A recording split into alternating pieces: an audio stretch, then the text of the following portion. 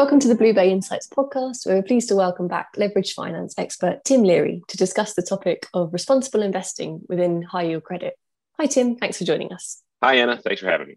When it comes to high yield credit investing, can you really be a high performer and limit your investable universe? Absolutely.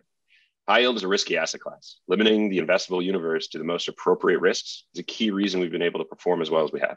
How do you mitigate the tracking error associated with ESG exclusions, namely fossil fuels? Investors need to embrace the tracking error associated with any credible ESG strategy. Think of it as running a different type of risk rather than generic high yield risk. Would you say there's an appropriate high yield benchmark for ESG investors who are particularly focused on climate risks?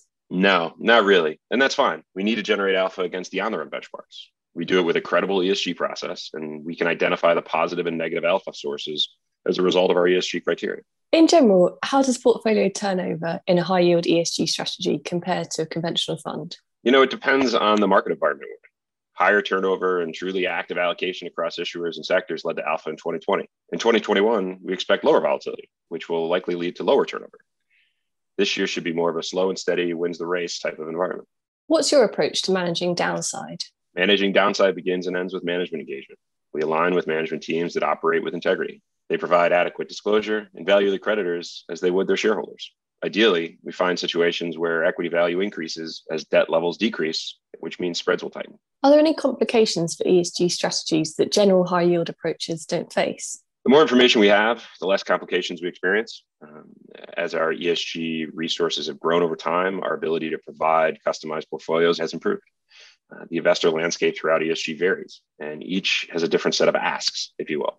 Some investors focus more on values and exclusions. Others are more sustainability and carbon footprint focused, while others are most concerned with mitigating ESG specific risks. There's no right or wrong answer, and I'm proud of how dynamic our team has been. In terms of engagement, we typically think of this as being something more for equity holders. But as a bondholder, what are the ways you typically engage with issuers? In the exact same way equity holders do. Public calls, group calls, non-deal roadshows, and conferences. We keep our compliance team abreast of the interactions to ensure that we don't receive material non-public info. And what kind of responses are you getting from the companies you speak to in the high yield universe? More and more ESG focus from issuers in the US, but European issuers are light years ahead. Sustainability-linked bonds are growing in popularity, and we've seen some issuance in the high yield sector. Do you think this could be the beginning of a trend? Yes, I do, but the question remains how relevant that trend will be to the broader market. Thanks very much, Tim. My pleasure.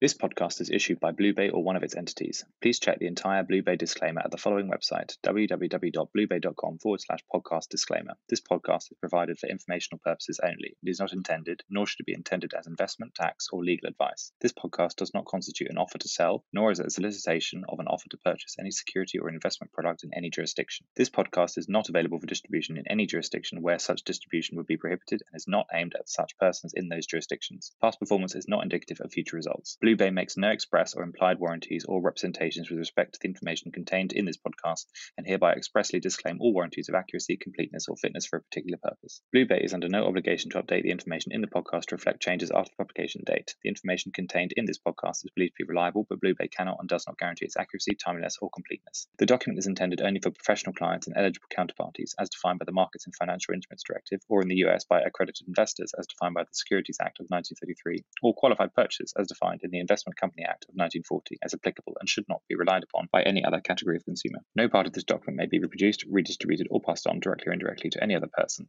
published in whole or in part for any purpose in any manner without the prior written permission of Blue Bay or one of its entities. Copyright 2021.